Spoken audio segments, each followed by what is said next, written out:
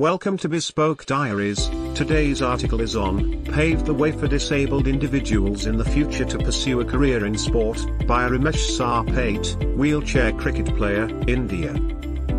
Widely regarded as India's most successful wheelchair cricket captain, Ramesh has not only made his mark but paved the way for disabled individuals in the future to pursue a career in sport. Suffering from polio, the 38-year-old did not let his limitations come between his love for the game and has enjoyed a successful career in the Indian wheelchair cricket team. In this exclusive interview with Spogo, Ramesh shares his cricketing journey, expectations from the second T20 Asia Cup, overcoming challenges, getting support from governments and private institutions, and his future goals. Being born and brought up in India, everyone has cricket in their blood. He has polio in both legs, so he used to walk on crutches earlier when there used to be Divyang cricket for the disabled Dodda Shivaji Park, which was started by Ajit Wadekar. Watching them practice gave him a lot of motivation, and he saw that people with worse disabilities than mine were also participating, so he went there and started playing. He used to hold crutches with one hand and bat with the other and run between wickets with crutches. Eventually, he started gaining knowledge and experience in cricket.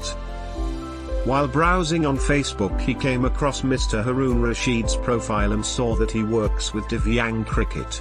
He contacted them and found out that he is trying to promote wheelchair cricket. The Divyang Cricket Control Board of India runs wheelchair cricket along with deaf and dumb, blind and women's cricket.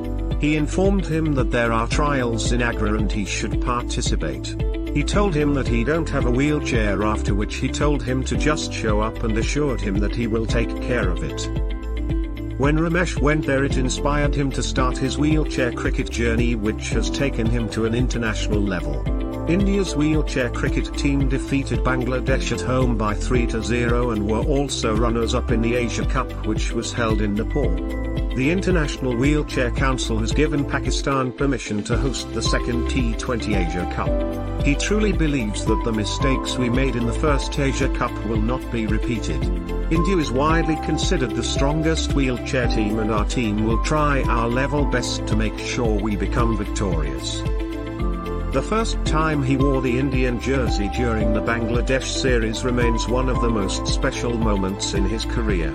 If we win the upcoming Asia Cup under his captaincy, then it will be a major milestone in wheelchair cricket and will be his biggest achievement. The initial challenges in wheelchair cricket were access to the grounds and buying kits. We used to practice in Malad, and whenever we tried to practice on some grounds, the management would question us about the tyres damaging the pitch.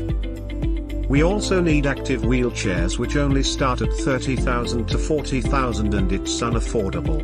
While traveling for tournaments, we face difficulties in the journey.